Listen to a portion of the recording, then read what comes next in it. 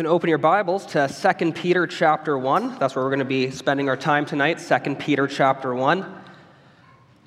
I'm glad to be with you. As Wayne said, my name's JC, and I'm an intern technically of Harvest here, but serving at Grace Fellowship in Zeeland. So I bring you greetings from Grace Fellowship, and we are just so thankful for your guys' investment in us there, for your love for us, your prayers for us, for your support of us, and it's just been a joy to be able to see what God's doing there, and I'm privileged and honored to be able to come share God's Word with you tonight, and kind of have that cross-pollination from Grace Fellowship to get to come and serve here at Harvest, and it's been a joy for my wife and I to be a part of the extended family, if you will. So let's look at 2 Peter chapter 1, the privilege of looking at God's Word tonight. We'll be looking particularly of chapter 1 of 2 Peter, verses 1 to 11, but I'll read through to verse 15. This is God's holy word. Simeon Peter, a servant and apostle of Jesus Christ, to those who have obtained a faith of equal standing with ours by the righteousness of our God and Savior, Jesus Christ.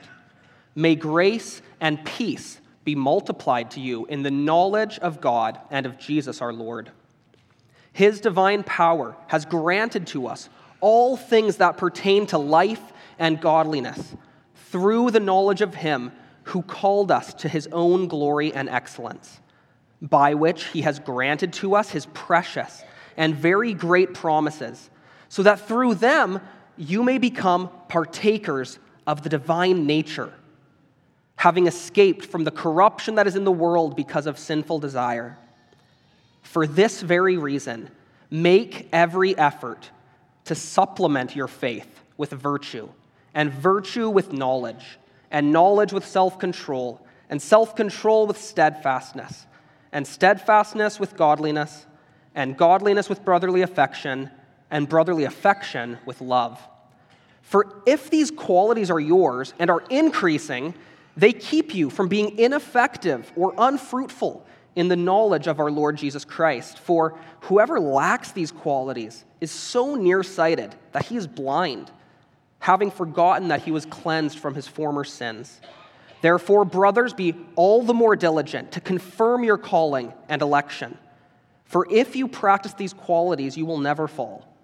For in this way, there will be richly provided for you an entrance into the eternal kingdom of our Lord and Savior, Jesus Christ. Therefore, I intend always to remind you of these qualities, though you know them and are established in the truth that you have.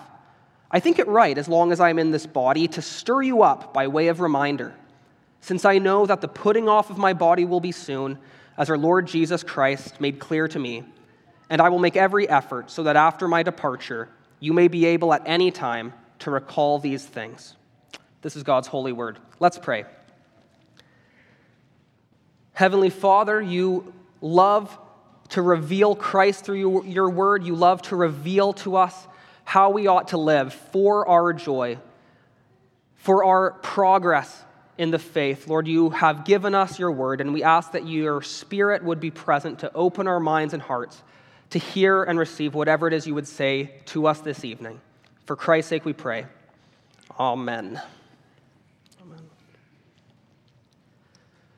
So imagine for me, if you will, that you have a friend and you have found out that your friend has acquired a new piece of property. Your friend has a new piece of property, so your friend has moved there, and so you ask him, oh, how's that new place? How are things going there? And he says, well, to be honest, it's actually not going that good. And I think, oh, why is that? He says, well, it's cold. And I actually really don't feel safe, and I'm not warm, and I'm not feeling very productive, and I'm actually kind of miserable. And so you think, this is really odd. So you go with your friend, like, okay, I'm going to come and see your place. So you go with him to go see his place, and you show up, and he's been given this beautiful property. And you look over the property and realize there's no house. There's no building here, just a cement slab, a foundation. So you say, well, no wonder you're cold and miserable and feeling unsafe and not feeling warm and all these things, because you haven't built on the foundation. You haven't built a house.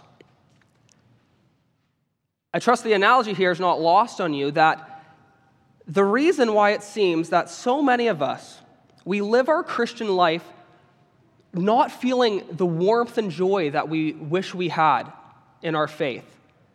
There's times, I'm sure you feel this way like I do, it's like, where's the fruit in my life?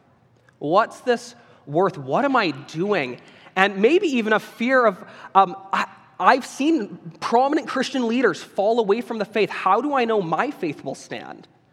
How do I know that my faith will remain sure?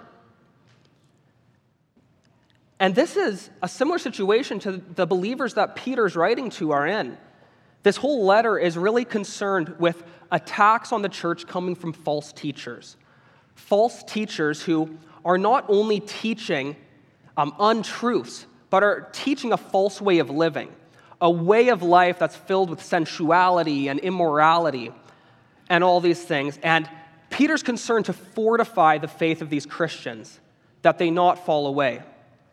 And furthermore, that not only they would not fall away, but they would actually bear fruit and be effective in their faith where they're at. And so we have this same need. If we are to have a faith that's going to be strong and stand firm in the midst of a secular age, and not only to stand firm, if we're going to have a faith that's fruitful and bears fruit for God's kingdom, we need to heed Peter's instruction in this text. And Peter's solution, his instruction for both these things, comes in the command he gives us in verse 5, where he says, make every effort to supplement your faith. Make every effort to supplement your faith, to add to your faith, to furnish your faith, to build on the foundation of your faith. That's the way to a fruitful and faithful life as a Christian. And perhaps you're wondering right off the bat here, like, okay, just wait a second. We're saved by faith alone, right? You're talking about adding to your faith, needing to supplement your faith. That seems sketchy by all accounts. We're Protestants. We believe that faith is the key here. So that's a valid concern. That's a good concern. So let me allay your fears in saying that we don't add to our faith to curry God's favor or to find God's forgiveness, but we add to our faith to experience the fruitfulness and the firmness that God intends for us. It's not for forgiveness, it's for fruitfulness. In verse 1, Peter tells believers, he writes to those who have obtained a faith that's been given to them. We know that faith is the gift of God. God gives faith through his grace, and he says that this faith is by the righteousness of our God and Savior, Jesus Christ. So a foundation of faith, if you will, is a foundation built of Christ's righteousness. It's given by the righteousness of Christ. We love that hymn, "On Christ the solid rock I stand, all other ground is sinking sand." So the foundation we're building on is a foundation comprised of Christ's righteousness.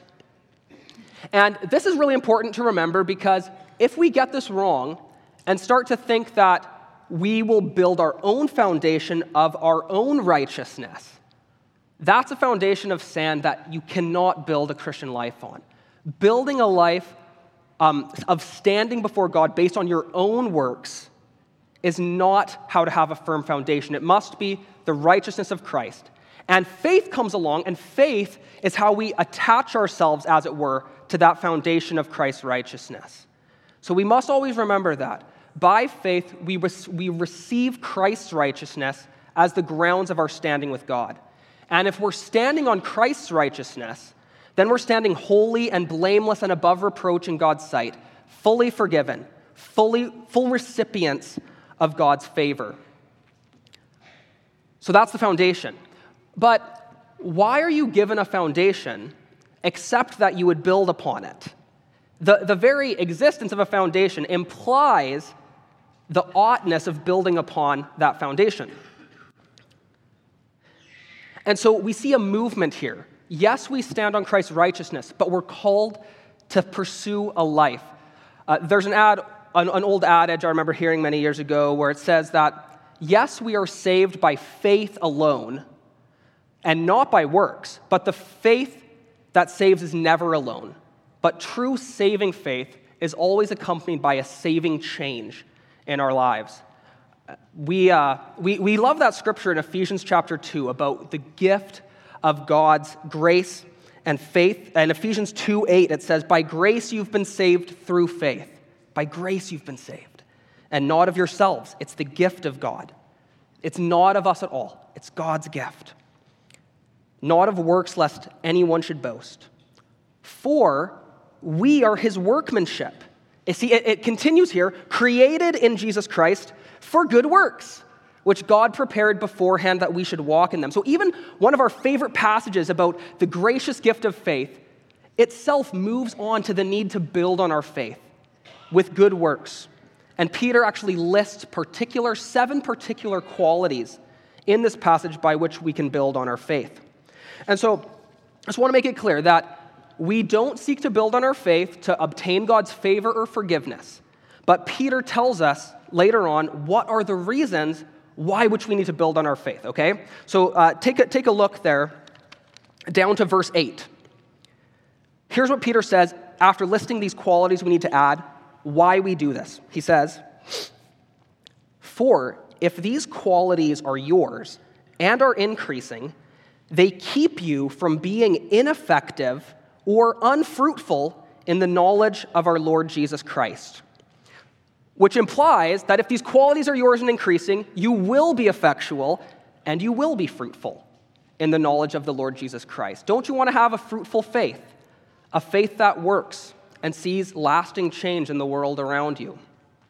And it says if you don't add these qualities to your faith, you are so nearsighted that it's like you're blind, having forgotten that you were cleansed from your former sins.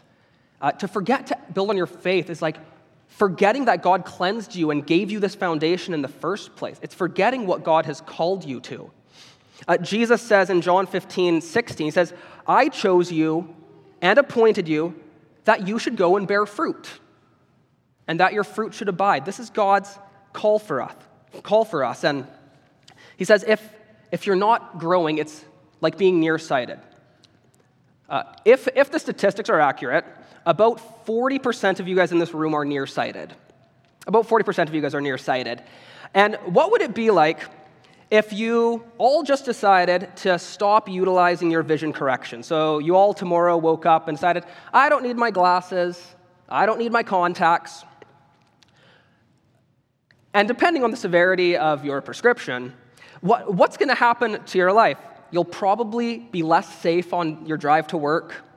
You'll probably be less productive in what you're called to do. And you're going to miss out on seeing so much of the beautiful scenery all around you. And that's what it's like when we don't add to our faith. It's like being content to live this nearsighted life, missing out on the fullness and the joy and the fruitfulness that God has in store for each one of us. We don't want to live this nearsighted life. So we do this, we add to our faith that we might bear fruit unto God. But secondly, we add to our faith that we might have a firm faith that stands. Look at verse 10. Peter says, therefore, brothers, be all the more diligent to confirm your calling and election. For if you practice these qualities, you will never fall. That's an incredible promise. You will never fall. For in this way, there will be richly provided for you an entrance into the eternal kingdom of our Lord and Savior, Jesus Christ. So we fear the assaults on our faith, and what Peter is saying is that if you are diligent to add to your faith, you have a firmness and a steadiness and a confidence. He says it's actually a way of confirming your calling and election, which is an interesting thought, to confirm your calling and election. What he's saying is that as you build on your faith with these different 7 qualities, what it's doing is it's giving yourself, in a sense, a proof and assurance that you are indeed building on Christ? How do you confirm that you're actually one of God's chosen ones? How do you know that you're actually building on God's foundation? Well, if you're actually building a house of faith, there's no other way to build it than on the foundation of Christ. All other ground is sinking sand. And so you could say that as the house of our faith grows, so does our assurance grow with it. And he says not just you confirm your calling and election, but it says there will be provided for you a rich entrance into the eternal kingdom. Another interesting thought, perhaps we can think of here what it tells us in 1 Corinthians 3. There's this idea where Paul paints this picture that all of us who believe are building on the foundation of Christ, a house. And he says we choose to build with different materials, some with straw, some with wood, some with precious stones. And the judgment day shows what kind of work it was.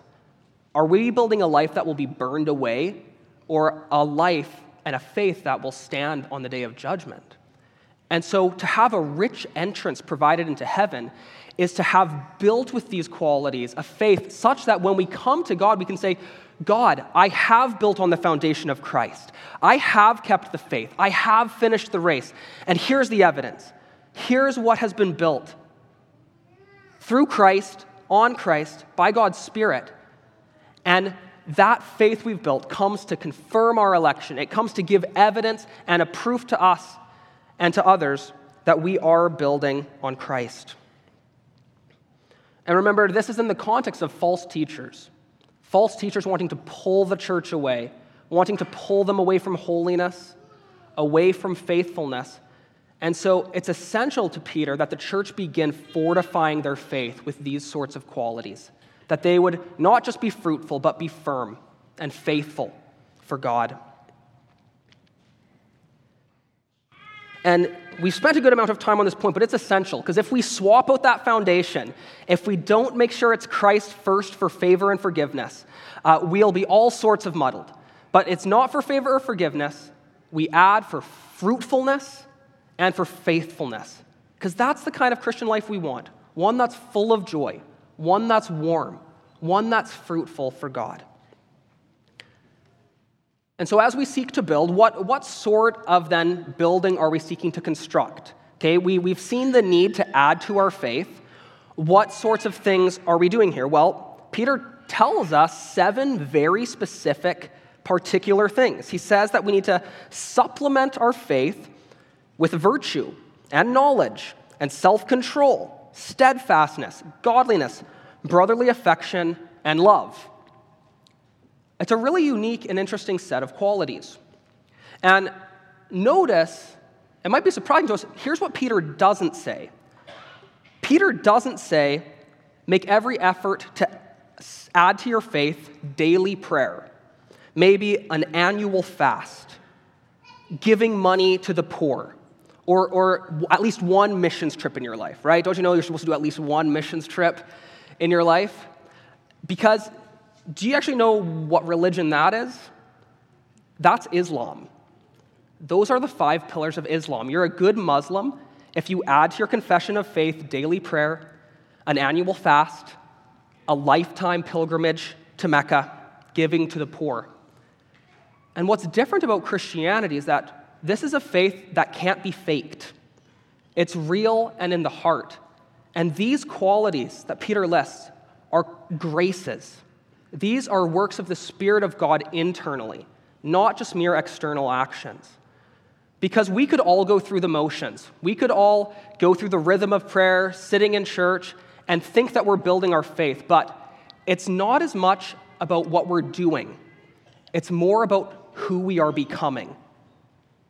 God is concerned with the transformation of our whole selves. And what's the transformation that we're seeking? The big picture, the house we're building, is that we might look more and more like Jesus. It's that we might be more and more conformed into the image of the Lord Jesus Christ. And that's what Peter tells us just before these qualities in verse 4. He says, we've been given power, we've been given promises, so that through them you may become partakers of the divine nature, having escaped from the corruption that is in the world because of sinful desire. And then he says, for this reason, make every effort to supplement your faith. So what's the reason? It's because we have the opportunity to become partakers of the divine nature. That's a wild concept, partakers of the divine nature. And some people go all crazy with this and say this is a way that we become God and grow up into God. No, that's not what it's saying. This is simply the idea that as we build on our faith with these qualities, we come more and more to resemble our divine Lord. We come to reflect those qualities of God that make him beautiful and lovely to this world. And so the goal in all our spiritual addition is for spiritual formation. That is the conformity of our whole selves to reflect the Lord Jesus Christ. That is the destiny of the true believer. That's what we're told in Romans 8:29. It says, those whom God foreknew, he predestined.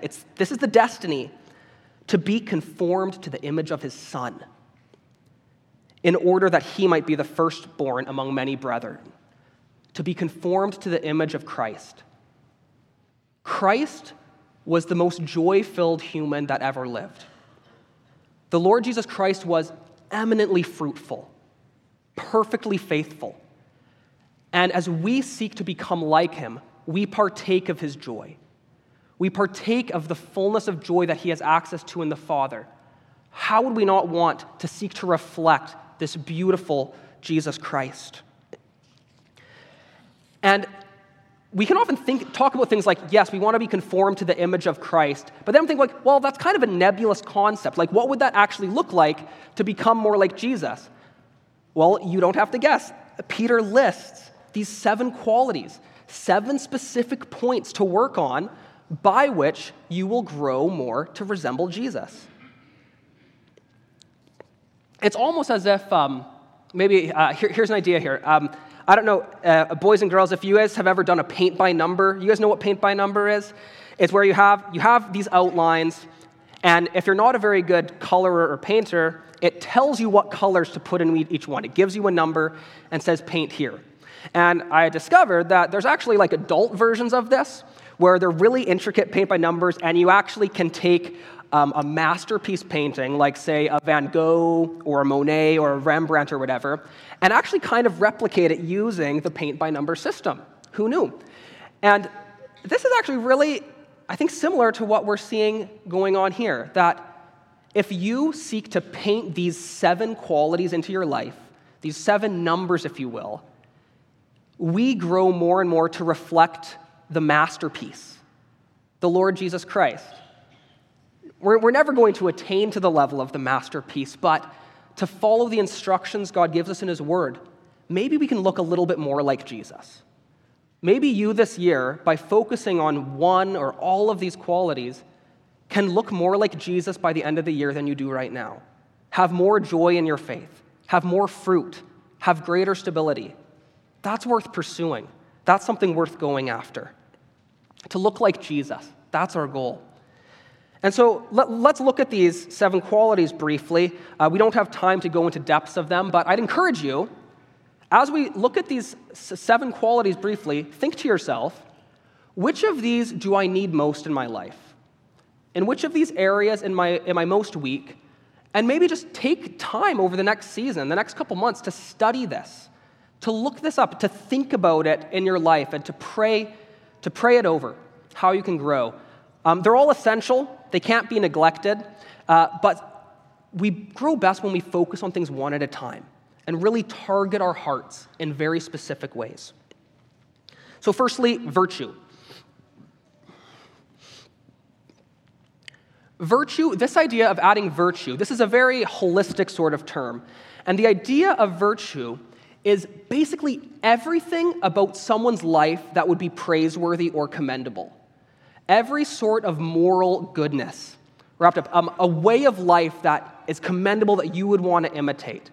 It's choosing the right action, having the right things that you're doing in circumstances. So it really covers it. The virtuous life is the beautiful life. Have you ever heard someone make a comment? They're like, man, they're such a beautiful person. like in reference to the way they live, that their soul reflects beauty in how they seek goodness and to be a virtuous person. Virtue. Secondly, knowledge. Of course, this would include the basic knowledge of God in Jesus Christ, of the gospel. It would include the deeper things in Scripture and in theology, these things we learn. But especially what's in view here is wisdom, that knowledge applied in the direction of virtue. Because you and I both know that we can know the right thing to do, but not quite how to do it. You might have a friend who's struggling and you want to encourage them, but you wonder, if I say this, will that actually discourage them, or will that actually encourage them? And so what true knowledge or wisdom or prudence does is that's the way by which we select the best ways of going about doing good, the best methods and the best actions by which we can accomplish the good ends God has for us. Thirdly, self-control. Self-control is simply that inner strength by which we refrain from doing the things that we know we ought not do. That inner strength that resists what our flesh wants, that we know is unhealthy for us, that resists those appetites, that resists those lusts, that resists those things that we know are going to damage both our bodies and our souls. We have great need of self-control in our day. And steadfastness is the opposite of this. If self-control is how we don't do the things that we know we shouldn't, steadfastness, or perseverance, you could say, is that inner strength by which we do the things that we know we should do. How often is it that you know what you're supposed to be doing, but your flesh is just you're like, I'm just so lazy, I don't want to do that, I don't want to get up early and pray, I don't want to do my homework. And as a student, if you're a student here, I know this gets us so much. It's like, why can I just not get motivated to study for this exam? Why can I not get motivated to just do this? And I think especially, we have great need of steadfastness. Maybe that's the quality you need to pick to really think and pray about this year. How do I build steadfastness in my life to have, actually, the Greeks called this courage. This is, or fortitude, rather. Fortitude and courage within that, because it takes courage to actually face our own laziness and to actually muster up the strength to march ahead in what we know is right. Steadfastness. Godliness. This refers to our relationship with God. We might call it piety. It's our worshipful spirits. What's our fervency of heart? How often do your thoughts fly to God throughout the day? How often do you reflect on Jesus from 9 to 5? We want to grow in godliness, that God would be infused in our whole life, grow in godliness. And then lastly, brotherly affection and love. These two go together, and this really is the capstone. As Wayne read that verse earlier, that love binds it all together in perfect harmony. If faith is the foundation, as it were, love is the ultimate fruit. We want to be people whose lives are overflowing in love. What does the apostle say in Galatians 5:6? He says, nothing counts but faith working through love. You build on the foundation of your faith that we might grow as self-controlled, steadfast, godly people who that all culminates in love. Love to God, love to neighbor. That's the fruit of this adding to faith, the fruit of love. And so these qualities, again, you can't work these in yourself. These are spiritual graces that grow spiritually, all for the goal of more and more reflecting the Lord Jesus Christ. And so you might be thinking, okay, that's great. I'm on board. I want to add to my faith these things. What's it going to take? What do I need to do? And this is the key insight in this text. This is the key point Peter's making. And it comes in his command he gives to us in verse 5. He says, for this reason, make every effort to supplement your faith. So the secret ingredient, you could say, is spude. Spude, that's the word that Peter uses here. It's this word effort. So in the Greek, it's spude, and I just like saying it, so I thought you guys can say it on your way home. Spude. It's a good one. But it's this idea of effort. It's the word for effort. And we don't like putting in effort, right? We often avoid effort. But Peter says if you're going to grow in your faith, you need to make every effort. And we kind of forget this. We often think that we're just going to grow in our faith by osmosis, just being around, just living. We'll become more like Jesus just by being alive. And apply that to another area. It would be crazy if you wanted to get fit and healthy and the person just goes and they stand in the gym. It's like you're not going to grow in health by just standing in the gym. You need to put in some sweat and effort. You need to use those machines. You need to lift those weights. And in the same way, you're not going to become more like Christ just by merely sitting in this building. You need to apply your mind to the word being preached. You need to apply your heart and affections and direct them to God in praise. You need to engage in prayer. Even just reading the Bible every day, if your eyes are just skimming across the page, no, you need to be pushing your mind in meditation. You don't want to just be speaking prayers. You want a heart engaged in prayer. We need to make every effort. But this is not just mere self-will. This isn't just my mere human-powered effort. Because remember, like we said, our goals here are not natural. Our goal is spiritual transformation, which means that we're going to need spiritual power to accomplish this. We need spiritual power. And amazingly, this is what God gives. Look back to verse 3. It says, His divine power has granted to us all things that pertain to life and godliness. Amazing. God's divine power has given us all things that pertain to life and godliness. God's given us power. And it says also, He's given us promises by which He's granted to us His precious and very great promises, so that through them you may become partakers of the divine nature. So not only has God given you a foundation of faith that you need to build on, He's equipped you with all the resources that you need. He's equipped you with all the power and energy that you need in order to accomplish this. He hasn't left us on our own. He's equipped us with everything we need. Yes, you need to put in effort, but this is no mere effort. It has to be a spirit-powered, faith-filled effort. Spirit-powered, faith-filled effort. He said, God has given us, by His divine power, everything we need. What is the power of God that we need other than the power of the Holy Spirit? Christ ascended that He might pour out His Spirit. And all good growth, all good things in your Christian life are going to come by virtue of the Holy Spirit. We need the Holy Spirit's power if we are going to truly have a spiritual transformation. A spiritual transformation. But how do we attain this power of the Holy Spirit? Like, do you ever have someone say, it's like, oh, don't do it in your own strength, do it in God's strength. And you think, what does that mean? Like, don't do it in your own strength, do it in God's strength. Do it in the strength of the Holy Spirit. We attain the power of the Holy Spirit through prayer. Jesus says, how much more will the Father give the Holy Spirit to those who ask?